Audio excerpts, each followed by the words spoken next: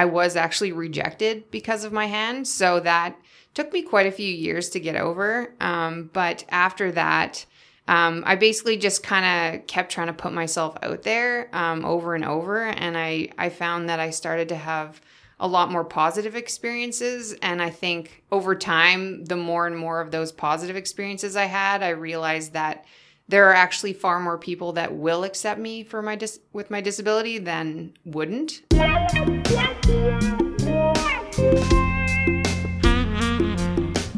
This is Frisky North of 60. I'm Karen McCall. And I'm Mark Kelly. We bring you stories, good and bad, about love and dating in the North. And it's not all bad. It's not all good either.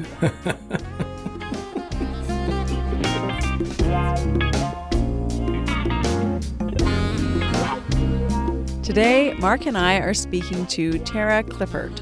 Tara contacted Frisky last year, asking if we'd be interested in doing an episode about dating with a disability.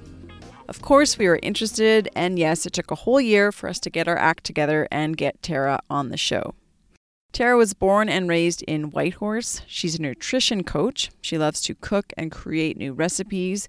She's also into walking, photography, and listening to podcasts. And there's another thing about Tara that's intertwined with her identity. She was born without her left hand.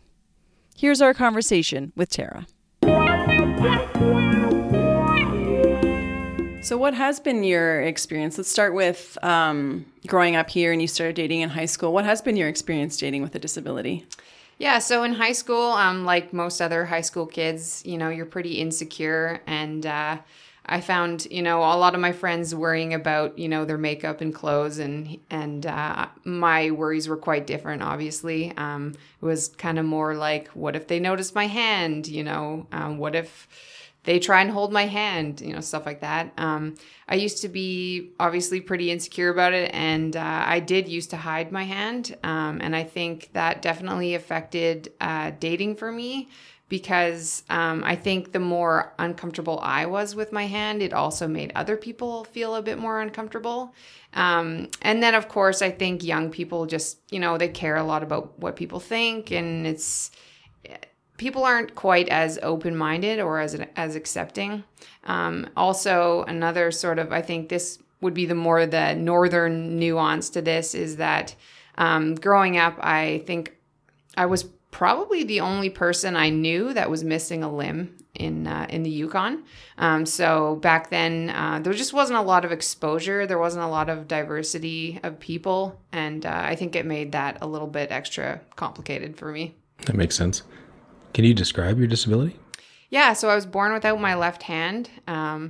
It's funny, though, because sometimes when people ask, I like, to make up funny stories. Like, I saw this shirt recently that said, before you ask, it was a shark. You definitely need that. I think I need that, yeah. You definitely need that. How much tolerance do you have for answering questions like that? A lot more now, yeah. When I was younger, not quite as much. Mind you, because I wasn't comfortable, I'm sure people also weren't comfortable asking. But yeah, I think humor is really important in terms of talking about it with other people. So you said you used to hide it. How did you do that? Yeah, so long sleeves, sweaters, hoodies, jackets. Yeah, basically, and it's not that hard because my left arm is shorter. Unless I pull up my sleeve, it will just kind of automatically just be hidden. And in a place where we wear a lot of parkas, it would go fairly unnoticed. Why do you have a mitt on your left hand in math class? So, yeah, you said the sort of northern nuance is that we're a small population, not a ton of diversity, so you didn't know anybody else who was missing a limb growing up. At some point, did you connect with other people in the community of other people missing limbs? Yeah, so when I was, I think 2 or 3 years old, I was invited into the War Amps of Canada CHAMP program, which is their child amputee program. So from there, I met just piles of people that were missing limbs and, hands, feet. Like, I know people that are missing, their entire arms. Some people are missing 4 limbs. So it was really nice to connect with other people that are living through the same thing. And also just to get some perspective because sometimes I would get down about having being missing a hand, but there's so many other people out there that are dealing with far greater disability, and just seeing how they thrive and live their life was just really inspiring and made me feel a lot more confident, I think, about myself. Did you get to know some of these people well enough that you could trade dating stories too? Yeah, definitely. I mean, all the time when we'd go to seminars at night, we would all sort of congregate downstairs in the hotel and chat about, dating and life and all that. And yeah, and I mean, I have dated the odd person from that community as well, and which is kind of an interesting in itself. So. Oh, do tell. So there was one guy that I met through the CHAMP program that we dated a little bit on and off, not really full time because we lived in different places, but we always used to joke that like between the two of us, we only had two good hands, so it's made things a little interesting. So as you got older, more dating experience, did your confidence change? Yes, definitely. So over time, I think I would say probably after high school, I was still a little insecure, and I did experience a couple times where I was actually rejected because of my hand. So that took me quite a few years to get over.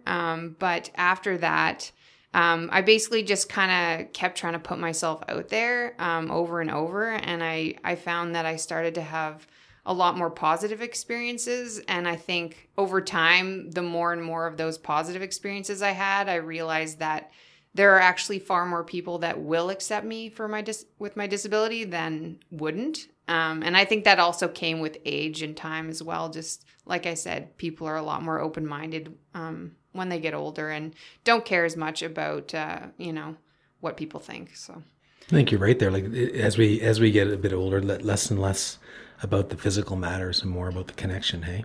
Yeah, for sure. Like who you are. Yeah, who you are, and not just like, oh, how do we look together, or what will people think of us together? I only hold left hands. Yeah. So I don't want to dwell on this too much, but like that rejection actually came in the form of like, I can't date you because of this disability? Yeah, so nobody's ever told me that to my face, which is probably not surprising. But when I was in high school, I had started to date this guy, and this one night we were all having some drinks and kind of partying, and his friend, who I actually really appreciate he did this, he kind of pulled me aside and told me like, hey, like this guy's not really feeling super comfortable about your hand, and like he's not really into it. And of course that was like devastating and probably not the best place and time to tell me. But yeah, that was probably one of the most sort of traumatic dating experiences I've had in my life. And he never actually told me to my face. So that was kind of disappointing. But yeah, so after that, it was definitely took me some time to get over that, and basically not make the assumption that, every person was going to do that, or every person was not going to be okay with it. So I kind of blanketed sort of everybody after that with like, they're probably not going to accept me. But like I said, over time that it became clear that was like he was the minority there, not the majority. So it's hard as a teenager, hey? Like so much of being normal, what we air quotes normal, seems to be the top of the concern list for teenagers. So anything that is different would be is fodder for rejection. Mm-hmm. And so when you have a disability, I would imagine that's even more heightened. Yeah. You're daily paying attention to that daily. Yeah. I definitely, a lot in my life found that I felt like nothing else could be wrong with me, because it was like there was already this huge sort of hurdle for people to get over to date me. And I thought, like, well, I can't have anything else wrong now, right? So that was a hard thing for a while. But obviously we all have things and nobody's perfect. So I've kind of gotten over that at this point. I think I have enough good qualities that, they weigh out. But yeah, I do feel for young people these days too. I mean, growing up, we didn't have social media at that time when I was dating in high school. So I'm not sure if it makes it worse or better. I don't know.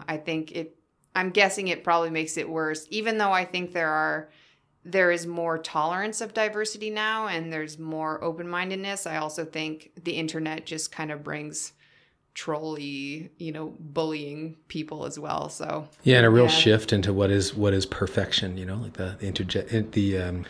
the Instagram generation thing. What the creating of these pictures that don't really. Yeah, they don't really exist. They're not very accurate, that's for sure. Yeah. So speaking of internet, of course, as we all got a little bit older, we moved into the world of online dating and Tinder and whatnot. And how did you use those platforms at any point? Yeah, I did actually quite extensively. Great. We've all been there.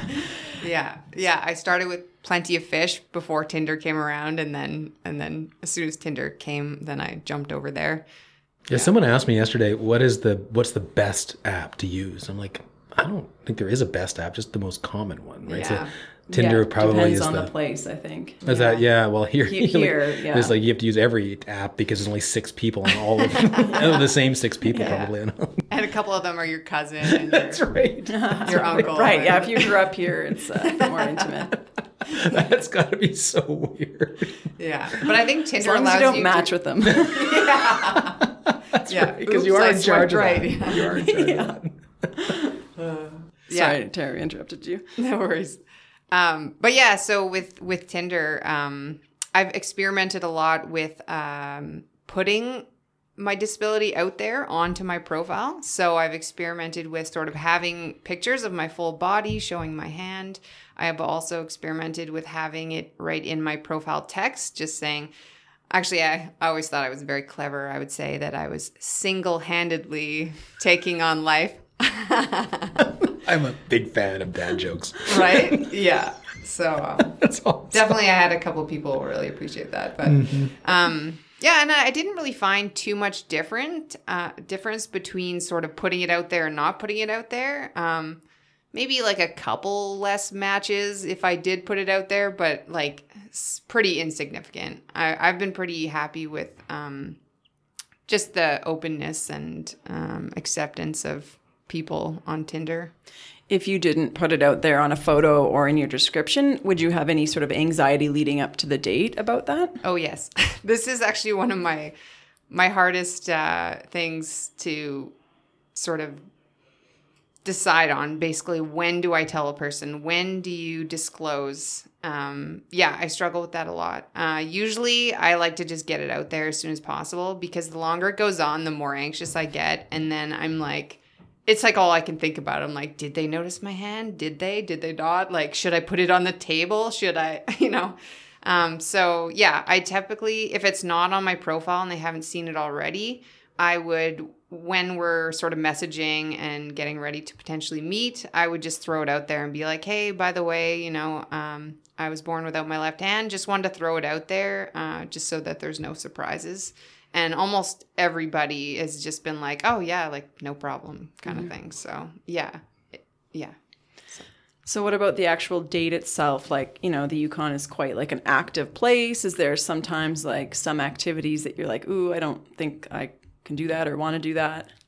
Yeah, I would say my biggest one is probably cutting steak. It's a bit of a disaster. I gotta say, when we were doing the prep, I burst out laughing. I was like, that is the best. Do I order steak? Don't I order steak? I don't know. Ask them to cut it in the kitchen? I don't know. Yeah. So when I'm in a relationship and everything's comfortable, I always get my partners to like cut up my meat for me. Generally steak. Chicken I do all right with, but I can actually cut steak, but it's just a bit frightening. And if I was in a restaurant, I probably wouldn't go there. So yeah, that's kind of always something I'm thinking about. Like, what are we going to do? Will I be able to do it? There's not a ton that I can't do, but yeah, cutting steak or, things like if someone was like, let's go kayaking. Well, that's a little more difficult for me. So yeah, it kind of depends on the activity, but definitely for sure. I like to say like, hey, let's just go for a coffee or a drink. That's like pretty easy and, it's a pretty definitely safe first date regardless of who you are. I can get the drink into my mouth. Okay. So there's no problems there. Do you have any, for sports or activities, do you have any adaptations that you use or adaptive equipment? I've tried stuff in the past, but because I have a wrist, I have the wrist motion, I find most adaptive gear actually just kind of makes things harder for me, because quite often it'll make me lose my wrist capabilities. So I do have one thing that I wear for like lifting weights and stuff like that. And I can sometimes use it for other things. Like I have used it to like hold a drink in my left hand. Probably not what it was meant for, but yeah. Helps with the double fisting. I don't know, it was probably made by engineers. So Yeah. it definitely that was first on their list. Yeah. I mean, it is nice though, because if I can hold a drink with my left hand, that frees up my right hand to actually do things, because once I'm holding a drink, then I'm kind of like a little, like if someone tries to pass me something, I'm like, so yeah. I'm a mountain biker, so I was thinking about how would you ride a bike? Oh yeah, I actually just sort of rest my hand on the bar, and as long as I'm not like hitting any crazy jumps or anything, I'm usually fine. Like it has slipped off the bar a couple times, but nothing crazy. When I was a kid, I had a little thing that I would like slip my hand into that was attached to the handlebar. But yeah, I'm not a huge biker, so it's probably all right. So I guess we're kind of moving through the progress of relationships here. Once you get to know someone, there might be some like hand holding and sort of like, I guess touch is obviously a big part of relationships. How do you navigate that? Yeah, so when I was younger, I was definitely really freaked out about people trying to hold my hand, and I would always try and be on the appropriate side so that if they reached for my hand, it would be my right hand. Whereas in the future, like I've been a lot more just chill about it. And I've had many partners that will just grab my small hand and hold it. And it's pretty adorable. It's pretty cute when that happens. And it just shows me too that like they accept me, and there's nothing wrong with that hand. And, it's just as good to hold as the other one kind of thing. So that's been pretty nice. But yeah, definitely in the past, I've been a little freaked out about that for sure. Or, like if you're being intimate and then they reach for your hand, you're like, But again, it's more me being uncomfortable, I think, than other people. So I think now that I'm pretty over that, it's okay. How much is conversation? Like how much do you talk about that with your partner beforehand or during, or like how do you get to the point where you feel comfortable where they can adorably reach over and hold your small hand? I don't know that there's ever really been like conversations that led to that. I think it was more just like a feeling of comfort and just, allowing it to happen and not, because I mean, I guess in the past I maybe would have done something with my hand or put it in my pocket or things like that. Whereas now I'm just let it all happen. Do you have any tips for, like, obviously there's a big range of disabilities, but do you have any other tips for people dating with a disability? Yeah, I definitely think getting it out there right away is really important. And, having those conversations if you want to allow people to ask questions, because typically, I mean, even when people stare or things like that, like they're really just curious. So, asking if they have any questions. Just trying to be open-minded and just to work on being confident with yourself, I think is really important, because I think that was probably the biggest thing I saw, was that when I was uncomfortable or not feeling confident, then it made other people feel a bit uncomfortable, and not even in the sense that they're like not accepting of it, but just that they're not sure how to approach it, or they're not sure what you'll be comfortable with, or what they can ask, or if they should ask or not ask. So, yeah. That's a universal experience though, isn't it? True. Yeah. When you think about that, like everybody's got something. That's true. That they feel really uncomfortable about. Yeah. Right. And so when do we talk about that? How do we get that out in the open? Because it's important, right? Especially if you're considering dating for this particular person that you're out having coffee with for longer. You want more beyond, I think most of us know pretty quickly into the coffee date whether we're going to have another coffee date. Mm-hmm. It doesn't take long to figure that out. And so if that's the case, then there's always a something inside of us that we have reveal. Or just accept. Like I remember my roommate in university saying confidence is the hottest thing you can put on, which is what you were saying too, right? Yeah. If you were nervous, it made other people nervous. But if you're just like, this is me, like take me how I am, then But that does require some work, like you've been talking about. Like you've had to think about this as well as the other standard human condition. This is something else on your list. Yeah. Another thing too, I would say, is just to actually put yourself out there, because I have heard other people say, and it's heartbreaking, but just that they're not even sort of open to dating or looking for it. And I think they just sort of shut down the idea, before even sort of trying. It's really this fear of rejection. And I mean, again, same thing. We all have this regardless of whether we have a disability or not. But I think also too, everybody's going to get rejected, whether you have a disability or not. And I think that's what kind of like builds you up and makes you stronger as well. And there's going to be people that will not reject you, right? So, and if you're not open to trying, then you may never also experience those good things, right? So. And just going back to high school, like kids are mean in high school, and like we all had various rejections, and but those experiences can be like traumatizing, and you can take with you, and you kind of have to just. That's when we're forming. Like, high school is harsh that way, because that's when we're actually forming our ways of interacting intimately. That's when we're getting to be who we are going to be in intimate relationships, and yet we are at our worst. To each and other. Our brains aren't developed. No, we're not capable.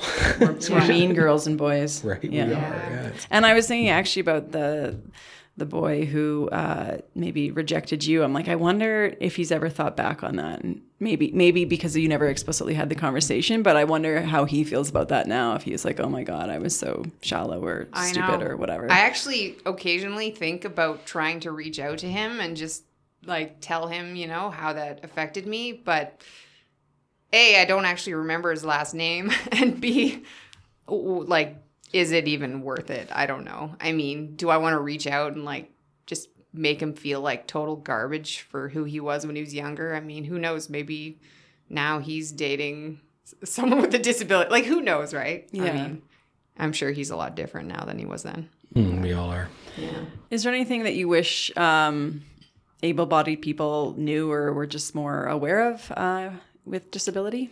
Yeah, I think just being patient and understanding and open-minded, and if the person's having trouble talking about it, maybe just sort of gently probing and asking questions. And because I think sometimes in the past I have kind of needed other people to break the ice for me when I couldn't do it myself. So I think just communication and just being really accepting,